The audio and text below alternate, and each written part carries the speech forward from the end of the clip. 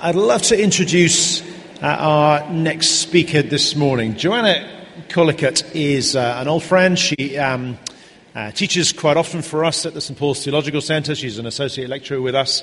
She's an Anglican priest. She's and her main role at the moment is a senior lecturer in psychology at Heathrop College in the University of London, which is just a little way up the road here. And she teaches a master's course in the psychology of religion there. And she worked for many years as a consultant clinical psychologist in the NHS. She's also studied theology, so she comes with a lot of experience both in psychology and theology and putting these two worlds together. So I'm really delighted that she's here today to be able to speak to us on the theme of growing up into Christ as some insights from psychology. So please give a warm welcome to Joanna Collicutt.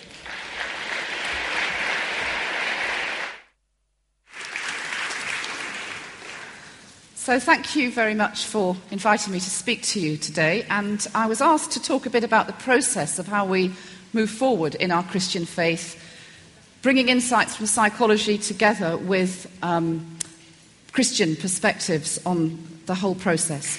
And the title, Growing Up into Christ, is something it's kind of close to my heart in lots of ways. I've noticed in the bookshop there's lots of copies of my latest book on sale, and it has a very boring title. It's called Jesus and the Gospel Women. That wasn't the title that I chose for it, but my publishing, my editor at SBCK wouldn't allow me to have the title that I initially chose, which was Little Girl, Get Up. I'm very interested in moving upwards, getting up and growing up, and the story of Jairus' daughter in relation to that. But today I'm going to talk about the pattern of growing up into Christ. And can I have the next slide, please? And the talk's going to fall into 4 sections.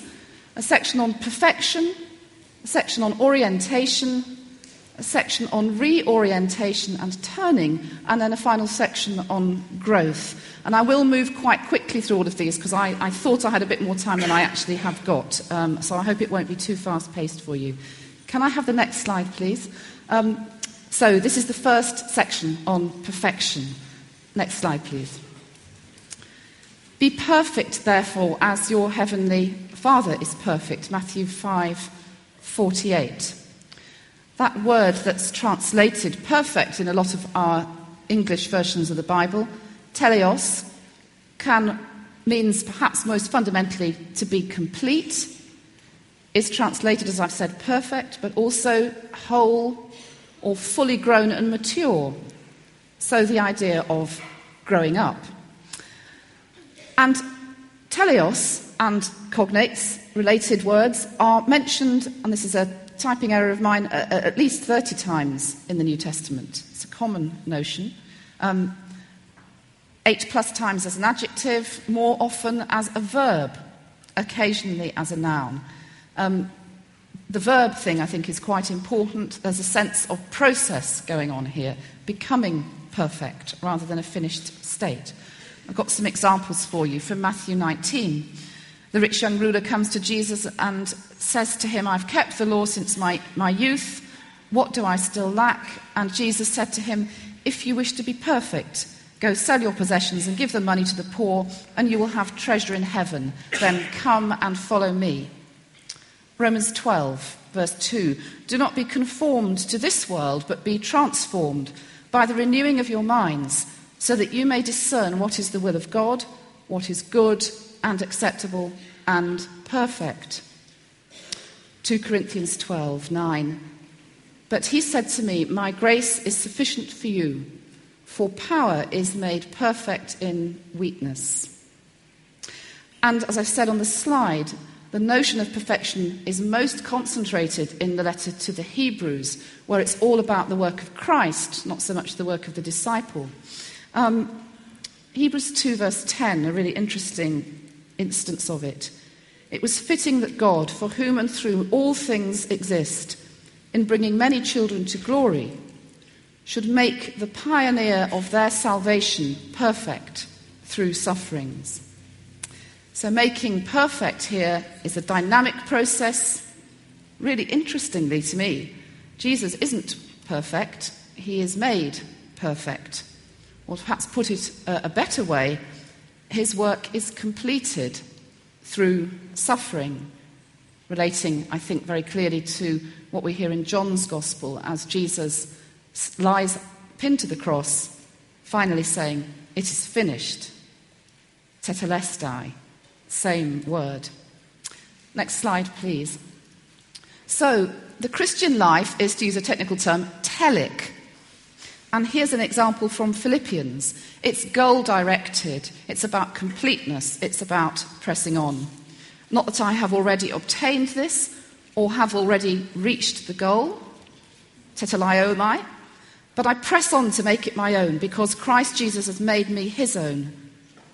Beloved, I do not consider that I have made it my own, but this one thing I do, forgetting what lies behind and straining forward to what lies ahead, I press on towards the goal for the prize of the heavenly call of God in Christ Jesus. And the context in Philippians tells us, and this again resonates with the quote from Hebrews I've just given you, is that the goal is to become like Christ in his sufferings, so as to be like Christ in his resurrection. Can I have the next slide, please? So we get on to some psychology now. And thinking about the Christian life as telic, that is goal-directed, I want to just briefly outline to you 3 psychological approaches to goal-directed behaviour. The first is Dan McAdams' model of personality, a 3-level model. The second is Bob Emmons' idea of the psychology of ultimate concerns, which is a multi-level model, but I'll explain it to you as a 3-level model for simplification.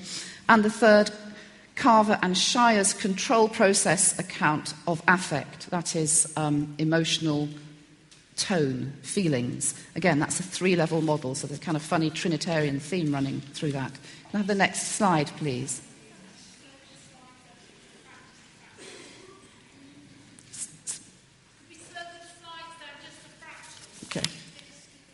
Okay. Do you like me to go back to the previous slide? Okay. Well, for each of these, I'm going to unpack them now. So in a sense, that's just an orientation for you. Okay. So first one of these, McAdams' levels of personality description. McAdams talks about thinking about human personality at 3 levels. Level 1 is the idea of personality traits. Are you an introvert, an extrovert? Are you neurotic? Are you conscientious? All those kind of things. These are decontextualized. You carry these traits around with you, whatever your context. They are basic temperamental givens about you. They're things that you have. Level 2 is about your strategies and plans, your personal projects, your personal strivings, what you're consciously trying to do, characteristically most of the time. Your personality as doing, the goal-directed nature of your life. And then level 3 is around your identity, your life narrative, the story that you build about yourself from constructing from level 1 and level 2, so that you have a kind of coherent account of who you are. You're this kind of person and you do these kind of things, you pursue these kind of goals. You kind of make your personhood. Next slide, please. This is the second of those 3 theories. This is Bob Emmons' theory of ultimate concerns. And he's borrowed this term, ultimate concern, from Paul Tillich. It's a theological term, but he's changed it to become more psychological in nature. And he talks about 3 levels of behaviour. Action programs, just basic things you are doing. I'm standing here speaking to you now. That's an action program. Personal strivings, the next level up, if you like, from the bottom. So I've started with 3, the action program. Personal strivings are what you're generally trying to do. I'm generally trying to communicate about the relationship between psychology and theology in the context of ministry and building up the people of God. Level 1, your ultimate concern, the thing that's really driving you. And people will have several ultimate concerns. And these may be what we would recognise as spiritual in a very broad kind of way. But they may be to do with basic human needs, like the need to be loved, the need to belong, and so on. They may be more existential. And levels 2 and 3 are basic, goal-directed, what you're generally trying to do, and they relate to ultimate concerns. Can I have the next slide, please? Are the slides going slower now? Are you more comfortable with that? Okay. This is Carver and Shire's model of emotion. And this is, again, somewhat similar to the ones I've shown you, but are different in other respects. I'm going to start at the bottom again with number 3. They have action programs too, things that you do. At level 2, they talk about principles. And at level 1, about an idealised self-image. So according to their theory, we do a lot of stuff. We do that stuff to conform to general principles by which we live our life. So I go and visit my neighbour who's disabled, and I do that because one of my life principles is to be kind to the people around me. And that principle is derived from an idealised self-image. I would like to be a kind person.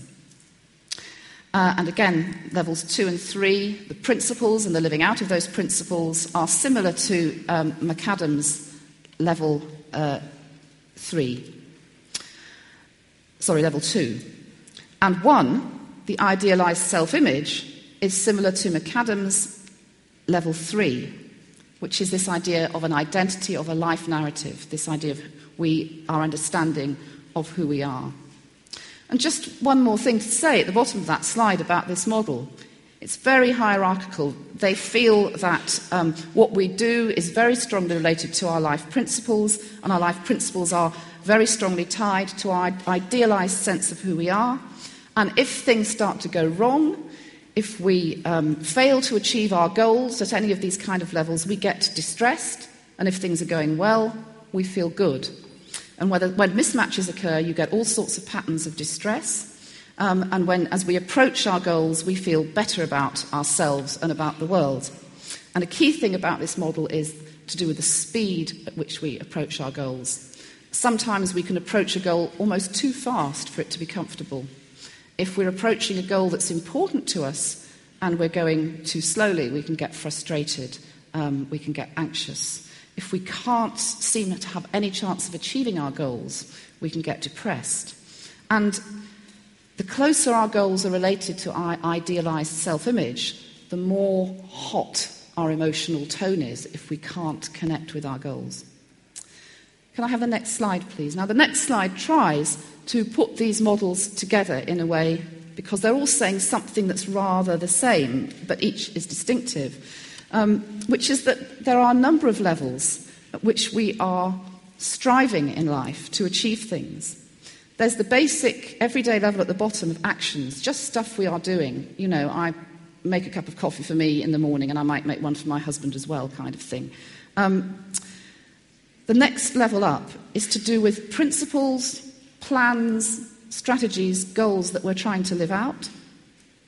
And above those, there's something at a higher order that might be conceived of as a story by which we live our life, that our actions fit into, or an ultimate concern to which we're striving, or something to do with the way that we see ourselves as an idealised person. Next slide, please. Now, this slide is about how these goals at all these levels relate to each other and give us a sense of well-being.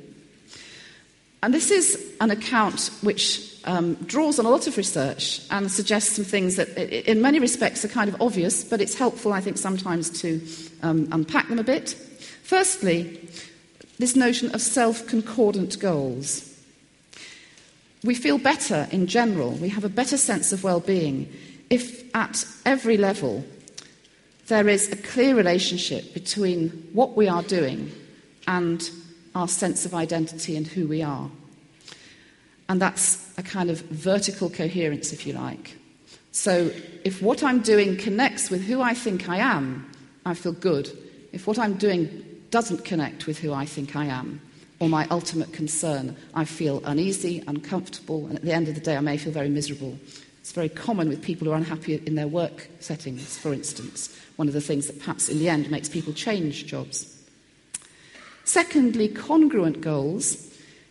If our goals are, as it were, coming spontaneously out of who we are, rather than being imposed because by law we have to do certain things, or because we are driven by guilt, or because we have a sense of duty, if our goals feel as if they flow from a sense of who we are, we feel better and more fulfilled.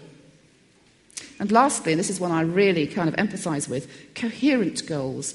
If we are doing 10 million different things and they don't really connect very strongly with each other, we can feel really quite distressed and disconnected. And in a sense, the ideal life is for our goals to flow into each other in a way that makes sense, so that our lives isn't compartmentalised up into bits and fragmented and sometimes conflicting areas of activity. And I think I've quoted Ephesians 4, and I'll come on to Ephesians 4 in much more detail shortly.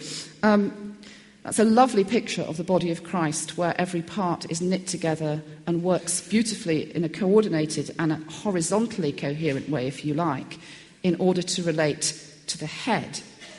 So there's also a vertical coherence. What the body does relates to the head, but also what the body does is in cooperation with each part of the body, not in competition or conflict. Can I have the next slide, please? So we're now going to move on to the next part of the talk, which is on orientation. And this is a move, in a sense, from this psychological generic account of striving towards something up there, an idealised self-image, an ultimate concern, a life story, to the ultimate concern for the Christian. And Tillich talks about the ultimate concern, not ultimate concerns. And it seems to me that at the heart of the Christian life there is this orientation. And it's fundamentally expressed in prayer. And we can think of prayer as something we do intentionally, although sometimes we do get caught up into it. But as soon as we're praying, it's an intentional stance, and it's a God-directed stance. It's an orientation.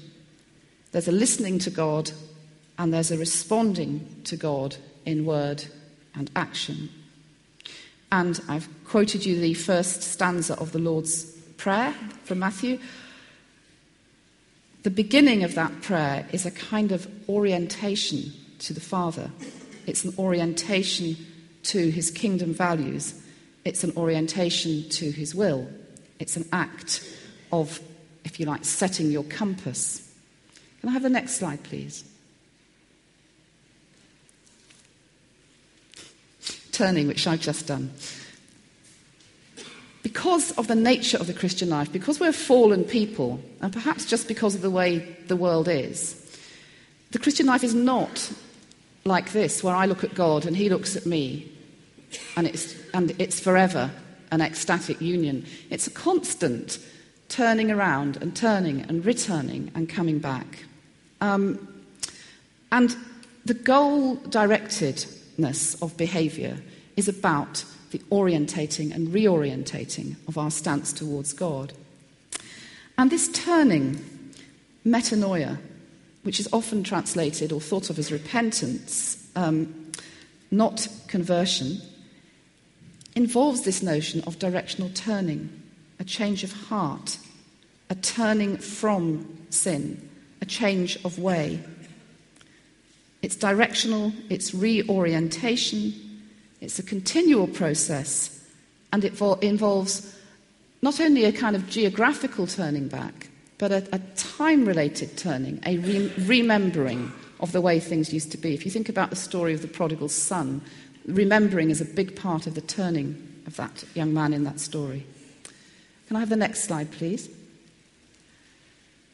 And in order to reorientate, we need to adopt a change of perspective.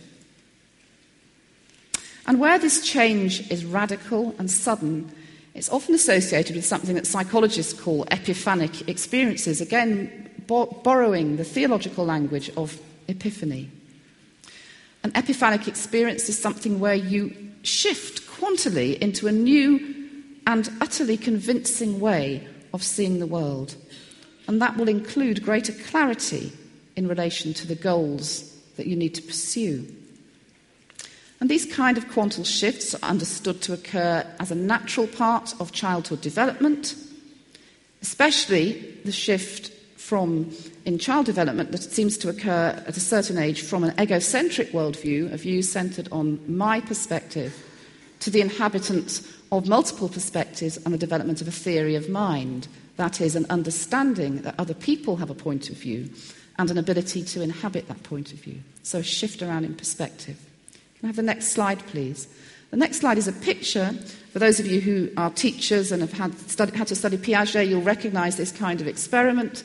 This is a famous experiment where the child is asked, tell me what the doll sees. And children below a certain age tell the experimenter what they can see. They're not yet able to inhabit the point of view of the other person. And they get to a certain point where they acquire this kind of skill.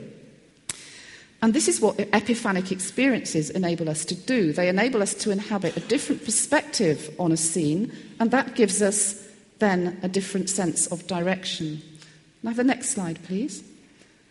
We see things differently. And this kind of shift is characteristic of scientific breakthroughs. And I've chosen the word breakthrough quite consciously. I'll come back to that shortly. I've given the examples. Again, those of you who studied chemistry will ad nauseam have heard the story of Kekulé discovering the structure of the benzene ring. And there's all sorts of apocryphal stories. Was he on top of a London bus? Had he fallen asleep in front of his fire? Whatever happened, he had a sudden shift and realised this molecular structure. Similar thing seems to have happened with Darwin. But this shift to seeing things differently is, as we know, a dominant theme in the Bible, in both the Old and the New Testament. Isaiah 6, I've quoted this notion of people seeing and not perceiving. And this idea that in order to turn and be saved, people need to start perceiving. And in John 9, the story of the man born blind, who gradually has his eyes opened and starts to see physically, but much more importantly, starts to see who Jesus is. He starts that story calling him, well, there was this man, and he ends that story by kneeling in worship at the feet of Jesus. There's a gradual turning that goes on through that account. Can I have the next slide, please? The conditions psychologically for epiphanic experiences, the things that set the scene for metanoia, for turning, I think are quite well understood. And we can think of these conditions as the proximal conditions for turning.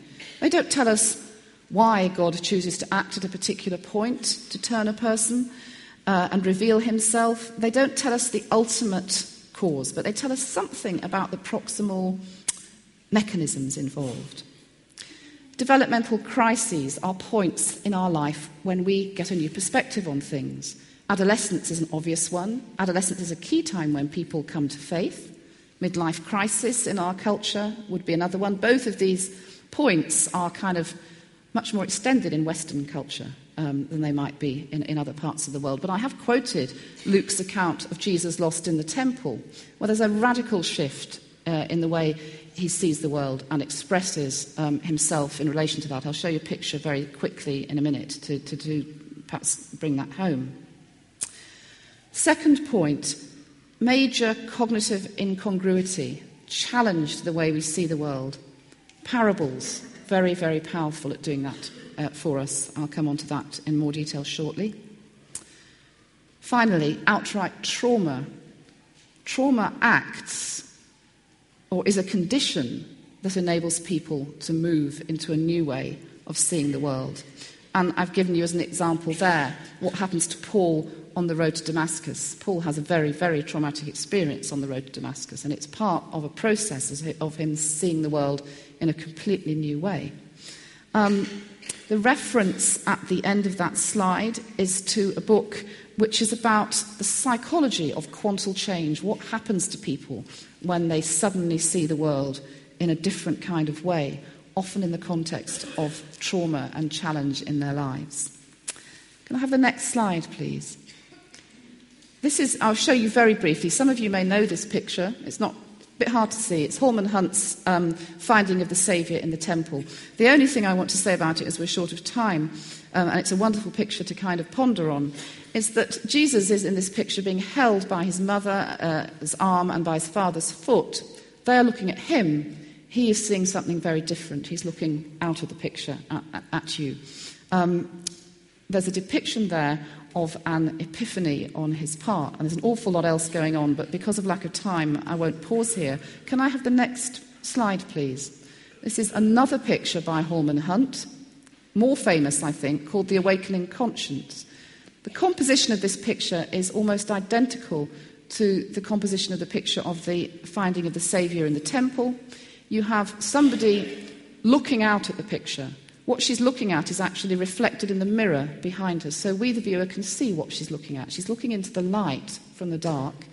This woman is a kept woman in a Victorian house which has been bought by her lover, who is seated at the piano. She's been sitting on his knee in her underwear. Something catches her attention in the garden, and she gets up. Crucially, she arises, and she looks, and she starts to see things differently. The first picture is of a developmental crisis. The second picture is very different. It's of a person who's in a life of sin, who starts to remember and recall that things might be different and is moved upwards by doing it. Can I have the next slide, please? Very briefly, parables. Just the last point on that slide. The nature of the parables Jesus tells is that they are incongruous, paradoxical, and ambiguous. And if we hear the parables of Jesus as comfortable and as confirming what we already know, then we are not hearing the parables of Jesus, because they are designed to shock us into seeing the world in a different way. They are meant to move us into an epiphany. That is the nature of these parables. Jeremy Duff and I have written a lot about this in the book that is on the slide, Meeting Jesus. Can I have the next slide, please? Trauma. Trauma was the last thing on my list of psychological conditions that predispose us to have epiphanic experiences. The nature of psychological trauma is that at a deep level that involves shattering our assumptions about what we think about ourselves and the way that we view the world. Just one, again, I'll give you a biblical example of a shattered assumption about the self, would be Peter, who has a belief that he is strong, that he will follow Jesus to death, and that assumption is violated when he finds himself denying Jesus. And if you look at the Passion narratives, the impact on Peter appears to be hugely, hugely traumatic. He weeps. All sorts of beliefs about the self and the way that the world is are shattered as a result of trauma. And I think it's accurate to describe this kind of shattering of assumptions as a breaking in of a reality about the way that things are.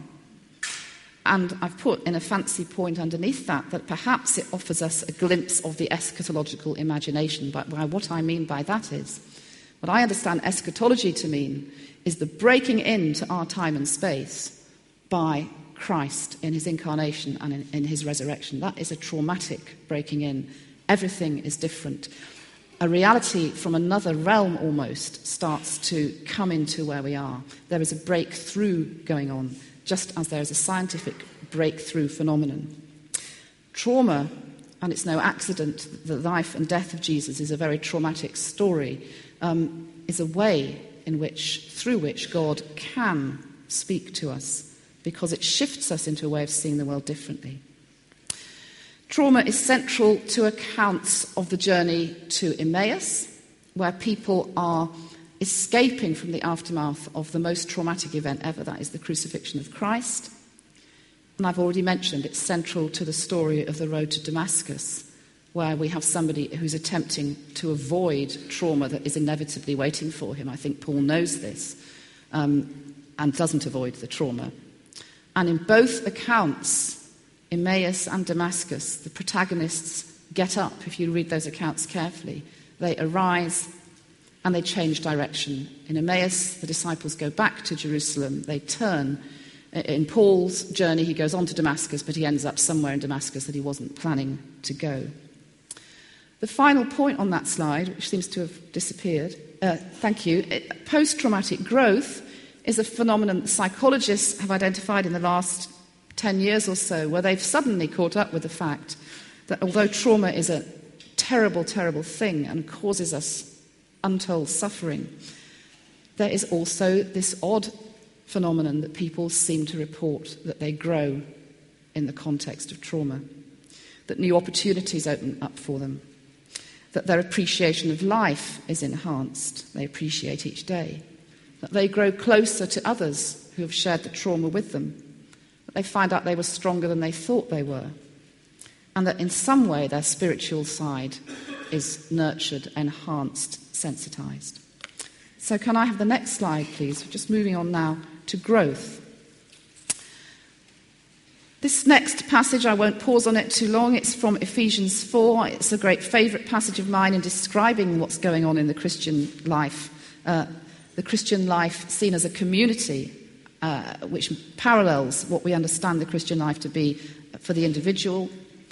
I've already mentioned this passage talks about coherent goals, about goals that are concordant with an identity with Christ as the head of the body. It talks about, in the second part of the paragraph, about a renewing of your mind and seeing things differently. It talks about a shift of perspective, an epiphanic shift of perspective. And towards the end, it talks about a change of self as the process of Christian growth. Can I have the next slide, please? Research into the psychology of people following their conversion seems to show that personality traits, the sort of things in McAdams' model, which are the lowest level of personality, don't really change. But what changes are people's goals, their orientation. And in New Testament terms, there's a reorientation or an orientation Godwards, that principles flow out of this, that virtues come because the Christian is orientated towards God. And this intrinsic connection is described using the metaphor of spiritual fruit.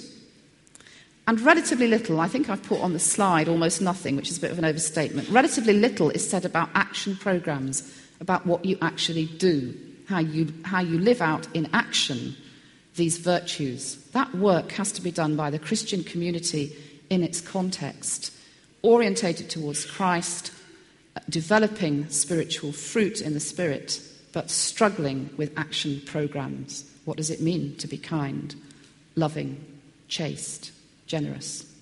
Can I have the next slide, please? How do we live out a Godward orientation? One way of thinking about this is as that we are following Christ.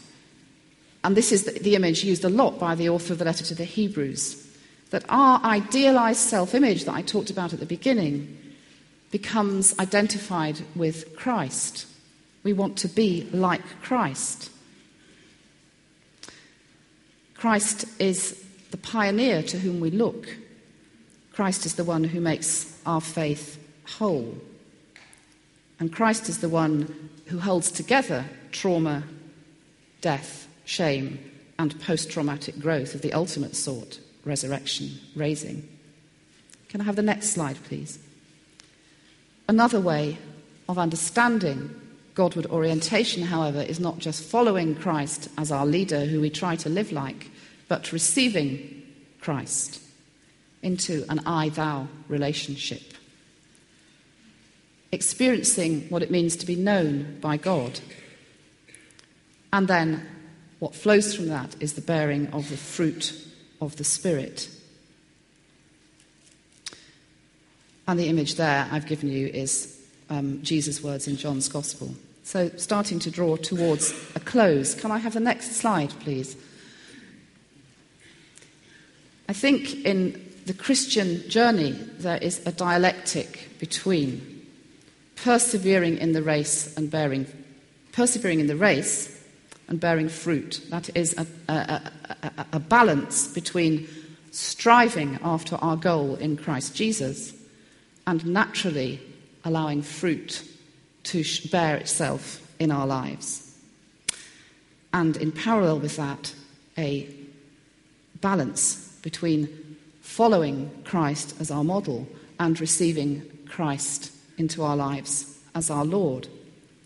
And prayer, that orientation towards God, can be seen, and this is something I kind of talk to my parishioners about and give them free Mars bars when I do it, can be seen as work, rest, and play.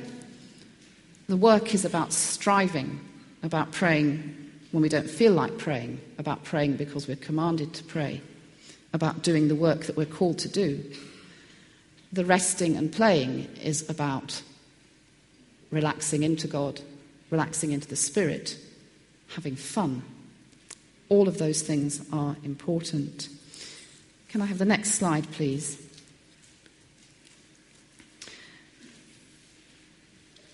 Bear fruit worthy of repentance, says John the Baptist. Some things I want to say that just resonate a little bit with the session I was in before I stood up here, and then I will stop speaking so we have time for questions, I think.